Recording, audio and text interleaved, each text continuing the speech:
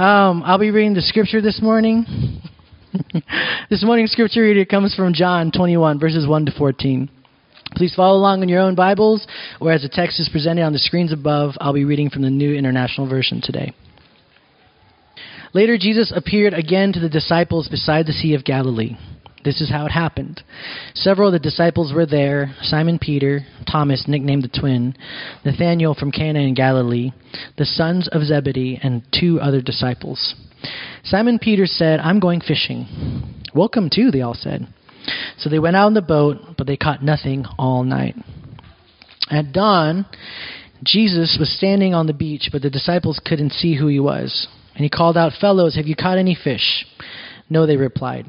Then he said, "Throw out your net on the right-hand side of the boat, and you'll get some." So they did. And they couldn't haul in the net because there were so many fish in it.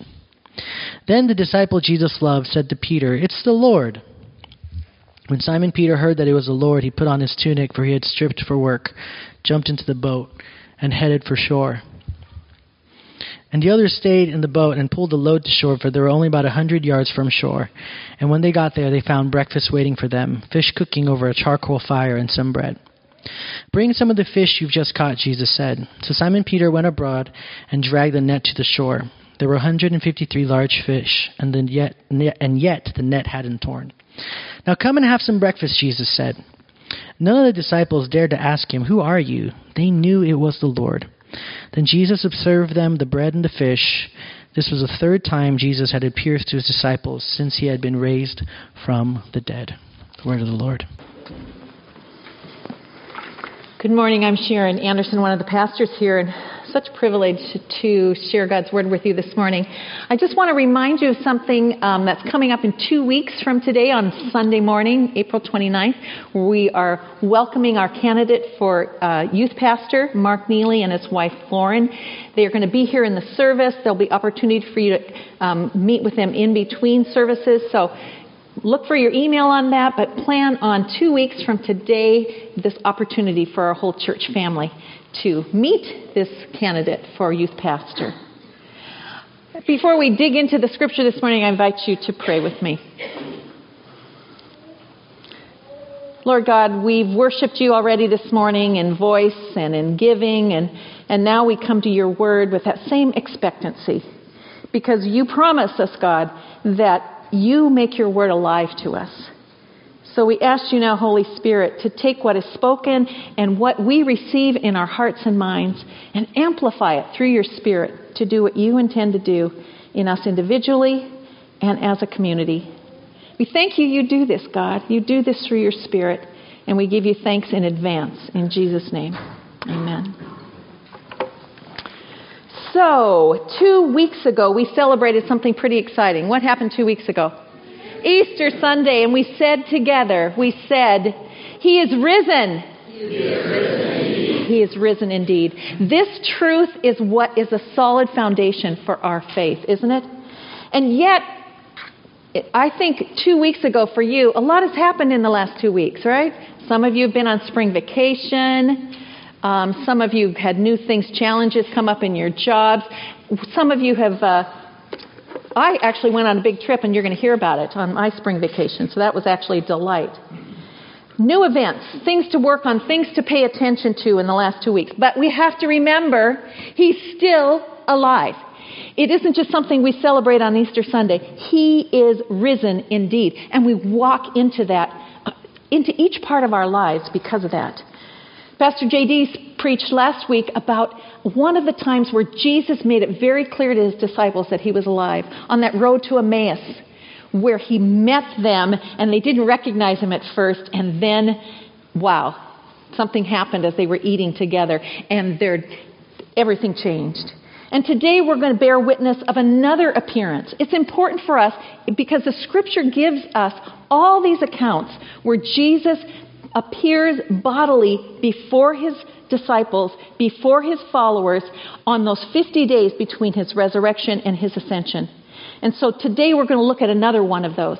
Evidence that what we say when we say he is risen indeed is really, really true. Today it's going to be about a simple thing called breakfast on the beach. You know, memories are so much a part of the way our faith and our life grows. They kind of define the past and they shape our future. Memories we have of things.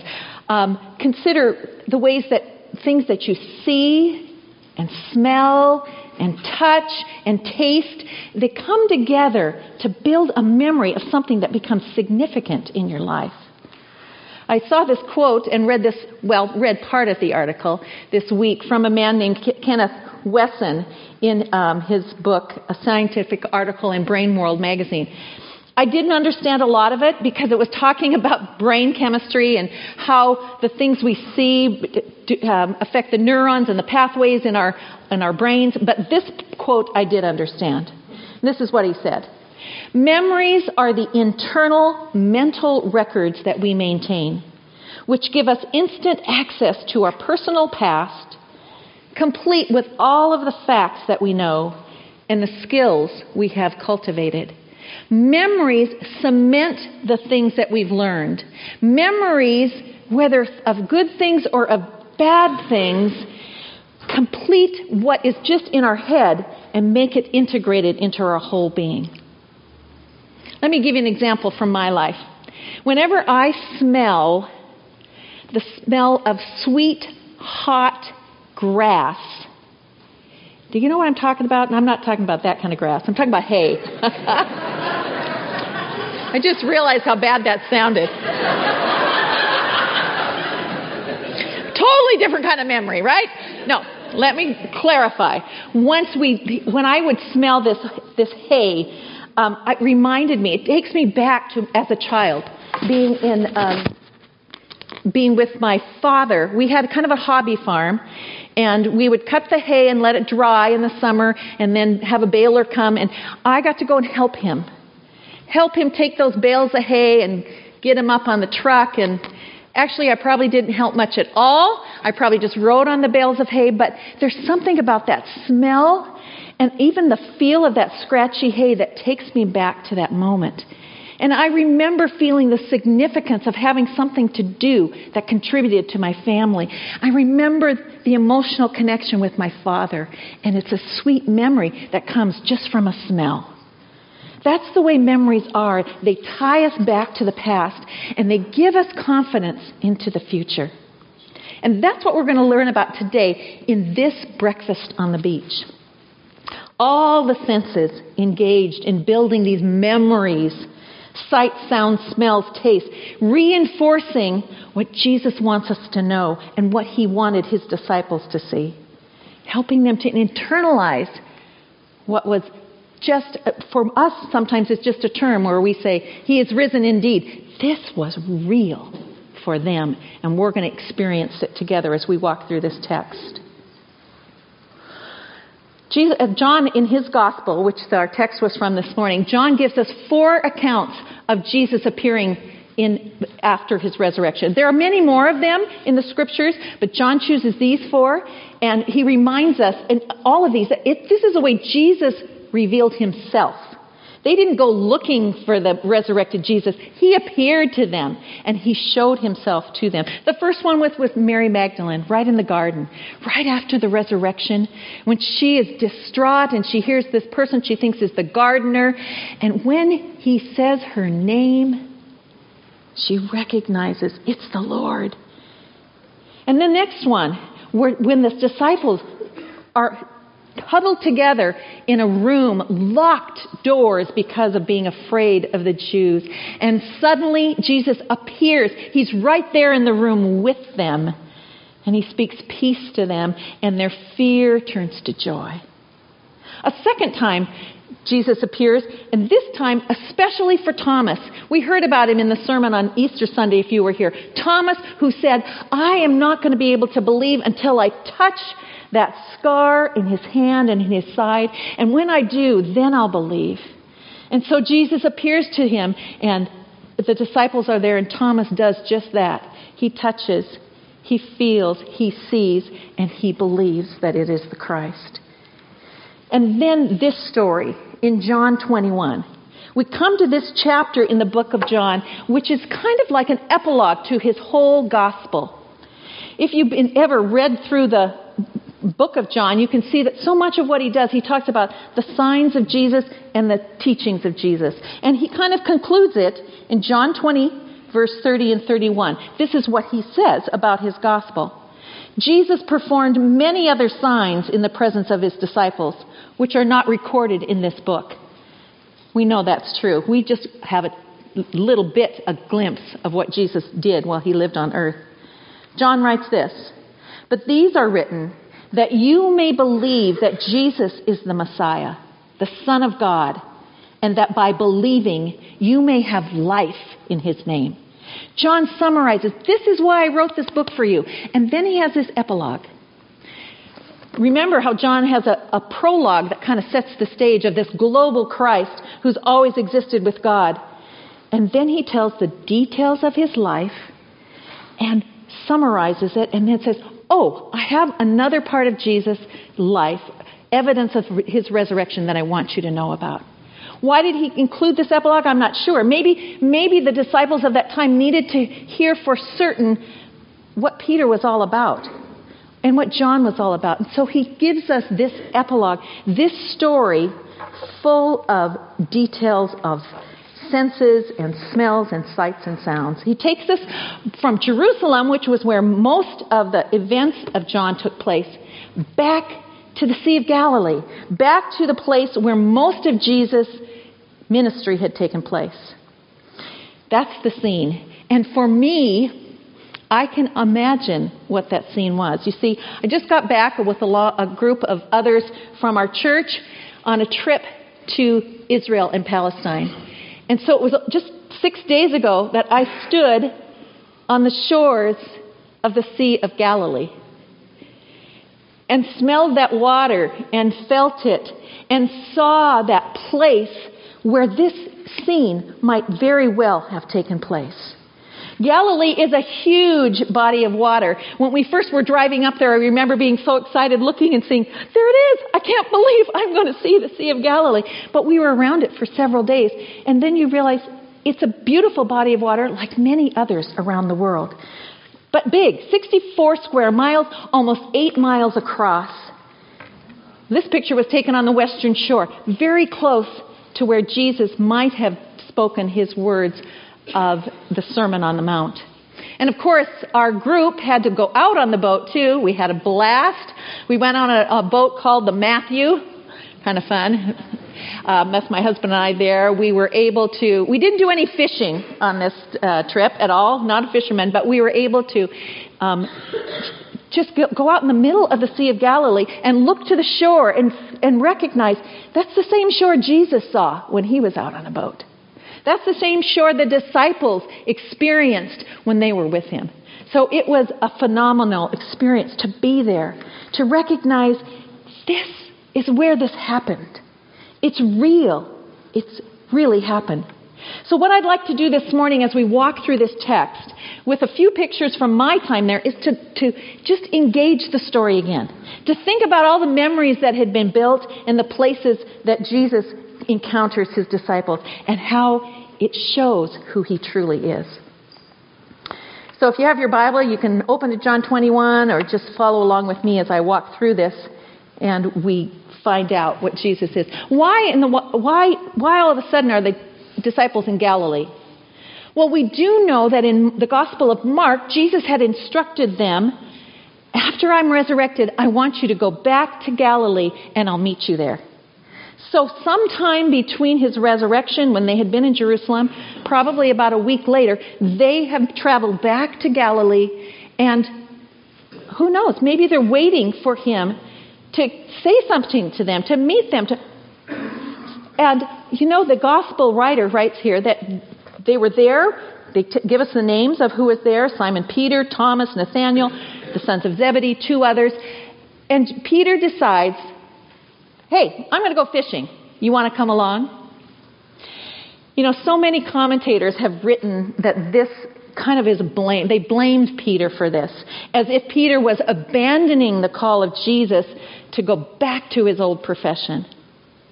But I don't think that's the case. I think it was more that Peter and his friends were there in that place where Jesus had called them to go. And what was their livelihood? Fishing. They needed something to eat.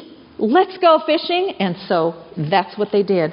The scripture just says they all decided, I'll go with you. We'll go with you, Peter. If you continue to read the story, you don't get any sense that Peter is the one who doesn't want to follow his Lord. Because what does he do later in the story? He runs towards him. So Peter's just back fishing, doing what he's normally doing, and probably fishing was mostly taken at night. Experienced fishermen, fished all night, caught nothing, right? Caught nothing at all. It's early morning. They're tired. They look to the shore and they see a figure there. They don't necessarily recognize that figure. But he calls out to them, says, friends, have you caught any fish? Oh, for a fisherman, that's a hard question, especially if you've been out all night. No, we haven't caught any fish. And the stranger says, well, throw your nets on the right side. And so the disciples do it. And then comes the moment of recognition. What was just a stranger and a voice on the shore suddenly becomes someone they know. Because what happens? All of a sudden the net is full of fish, teeming with fish, more than they'd ever seen. Things happen there. The recognition, what was empty net becomes full. What was a lack becomes abundance. And immediately they recognize who that person is on the shore.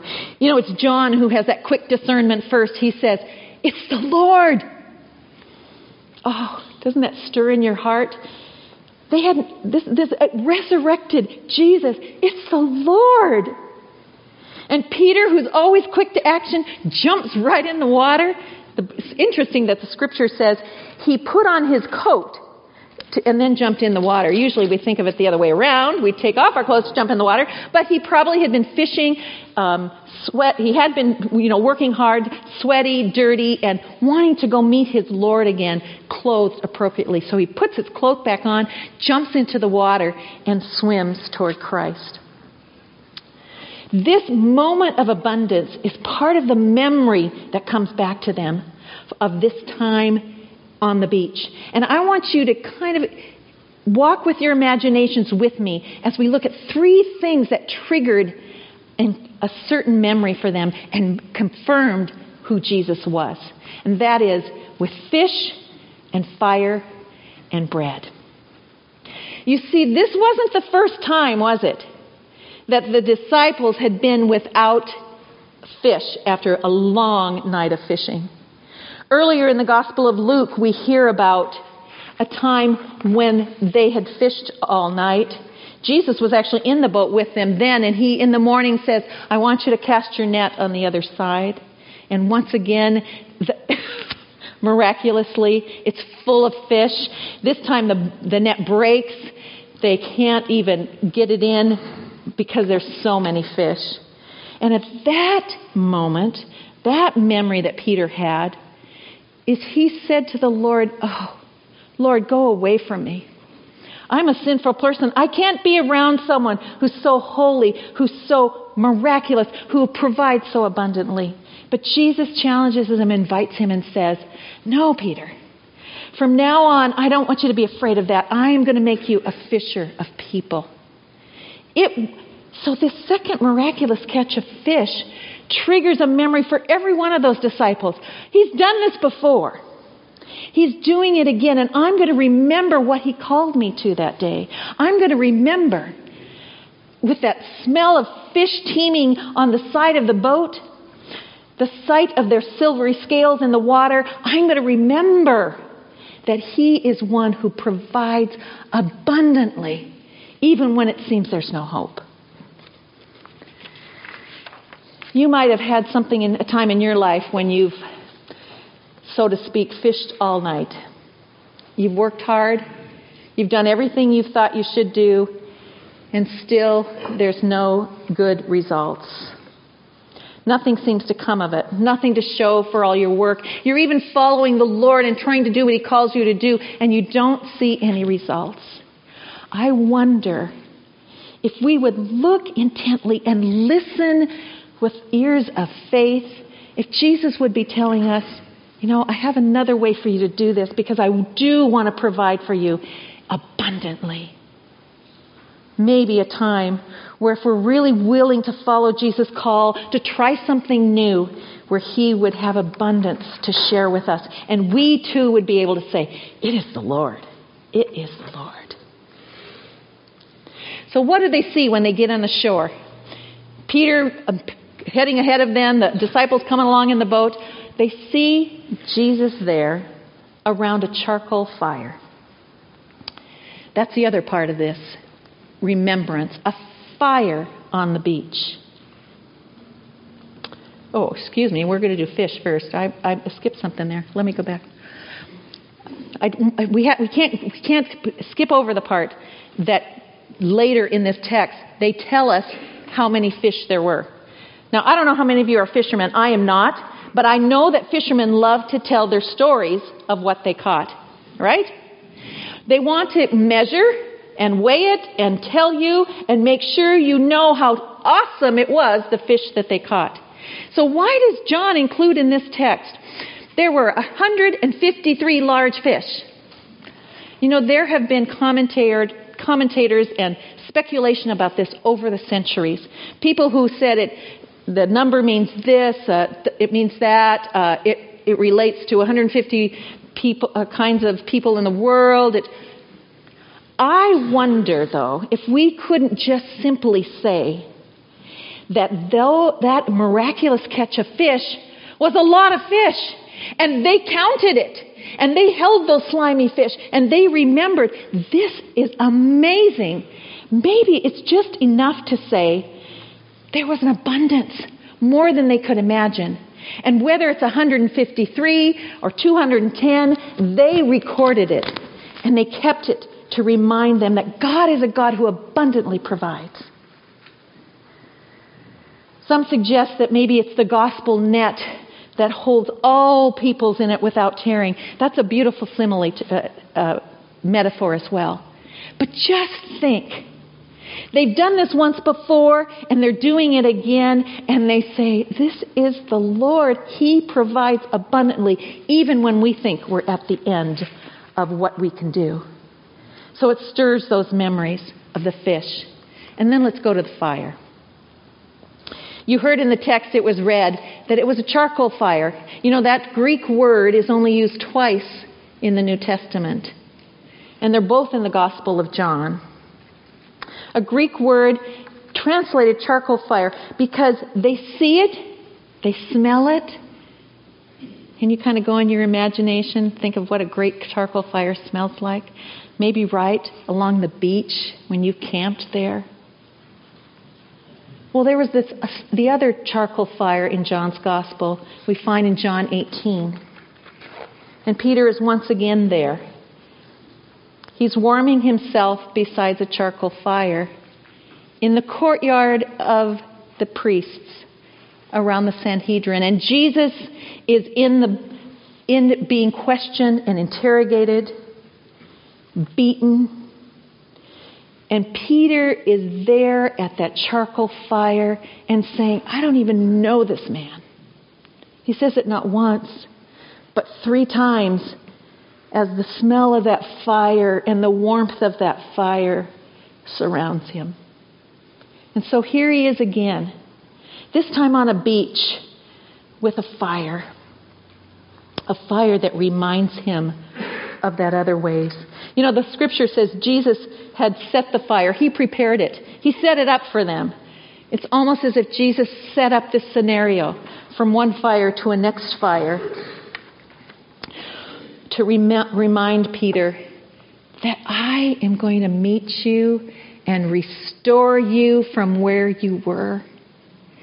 If you were to go on and read the last part of the chapter 21 of John, you'd hear all those words. They're at the fire. And Jesus is talking to Peter and says, Peter, do you love me? Do you love me? Do you love me? And Peter has opportunity not just to see the provision, the abundant provision of the fish, but the abundant provision of grace that welcomes him back and says, I have plans for you. I still want you to be a fisher of people. And so those two memories, those two fires become part of the way that God's abundance is realized for these disciples, and especially for Peter. When we walked along the shore of Galilee just 6-7 days ago, hard to believe, we also saw that place where Peter met Jesus on. And they've erected a statue. My picture of it wasn't the greatest, so I didn't put it here. It's a beautiful statue. It shows Christ reaching forward and Peter looking up on it from his knees to his Lord. When we came to that statue, it was almost, there were people all around. We were down on the beach before all of that, and we came up, and it was almost like as you came close, the crowd kind of hushed. A lot of tourists around. I think there was an awareness that could have been us as well. Someone who had denied Christ, who had run away at the worst time ever, and yet Jesus is welcoming him back. And Jesus is saying, Peter, I have a calling for you. I want to reinstate you and remind you of who you are. That wonderful statue, that wonderful reminder that God meets us even in our times of defeat and shows us a new way. Well, the charcoal fire is there, and it's time for breakfast. And the bread has been sitting there near the fire and warming them, and probably warming. What memories do these disciples have of bread being supplied? Certainly they remembered. It hadn't been that far away from this site. Certainly they remembered just up the hill when they were desperate for feeding a crowd of 5,000 and all they had were 2 fish and some loaves of bread. And Jesus took them and he broke them and he multiplied. And there was so much. They had leftovers that the disciples held on to and probably ate. A reminder that even in all the needs that were around them, Jesus could meet them where they are, and he could provide. The reminder that when bread was broken, even if it didn't seem like enough, it was Jesus meeting them there. When the scripture says it right here in John 21, and Jesus, this is here in verse 13, Jesus came, took the bread, and gave it to them. It sounds like a Eucharistic model, doesn't it? It sounds like that meeting together around the table at the Last Supper when Jesus had taken the bread that was so much a part of the Passover meal, and he broke it, and he gave it to them, and he said, "This is my body, which is for you." So now when he gives them the bread around a fire, eating a meal together, once again they're reminded, this is the God who sacrificed himself for me. And he is indeed alive, right here with me, conquered the power of death and sin, and eating with me again, providing. Isn't it interesting that when Jesus gives them the bread, it says, when he was ready to talk to them and give them breakfast, they said, none of the disciples dared ask him, "Who are you?" Who are you?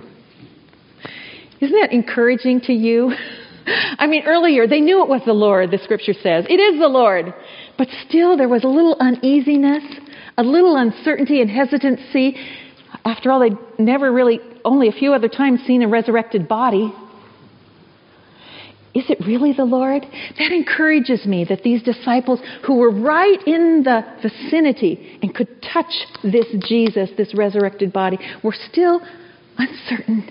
Is it really the Lord? Yes, it is the Lord. Have you ever been like that in your life? Yes, it is the Lord. I'm not sure. Was that really the Lord? It encourages me to know that the disciples, even in that moment, had that sense of hesitancy, and Jesus continued to meet them where they were. One of the gifts that we're able to do as a tour group together was to share communion there on the shores of the Sea of Galilee. Took a simple cup and some loaves of bread. After we'd played in the water a bit, put our hands in the waters of the Sea of Galilee, we were reminded it's there. It's in this meal that Jesus says, I've given all of this for you. So we received it again on the Galilee beach. Not breakfast, but something like breakfast. Nourishment for our souls. A reminder of who we were in Christ. Who He is for us today. Abundant grace. That's what this meal is all about. Not deserved. Not earned. A piece of bread that Jesus is meeting them at breakfast with. But bread of His body given for you and I. This is the abundance of recognition in who Jesus is. Abundance of fish, a fire of abundant grace, and abundant pardon through His death and resurrection for us. Memories are powerful things, aren't they? What we continue to remember and soak in can determine what our future is. And when Jesus miraculously appeared in His resurrected state at the breakfast on the beach, He was reminding His disciples, I am here to provide for you abundantly. I will continue to be here to provide for you abundantly. Even when I'm gone from the earth, I will continue to provide for you all you need. Those of us who gather here in 21st century Sammamish, Washington, we have not had the privilege of sitting at a breakfast with the resurrected Jesus. But He's here. One of the things that we kept saying while we were walking around this area, this is Jesus' neighborhood. We might be walking right in His footsteps. I wonder if His foot was right there and His hand was there. And as I pondered that even more, there was this sense. Jesus is right here in this neighborhood. He's right here walking among us. We don't see Him, but He's here through His Spirit, and He wants to provide for us with abundance because of His resurrected power. This is a certainty we have with the Easter story. When we say He is risen indeed. It's because He's here to meet us in our neighborhood and to cement our memories so that we can clearly say, I will follow Him wherever He leads. I invite you to pray with me.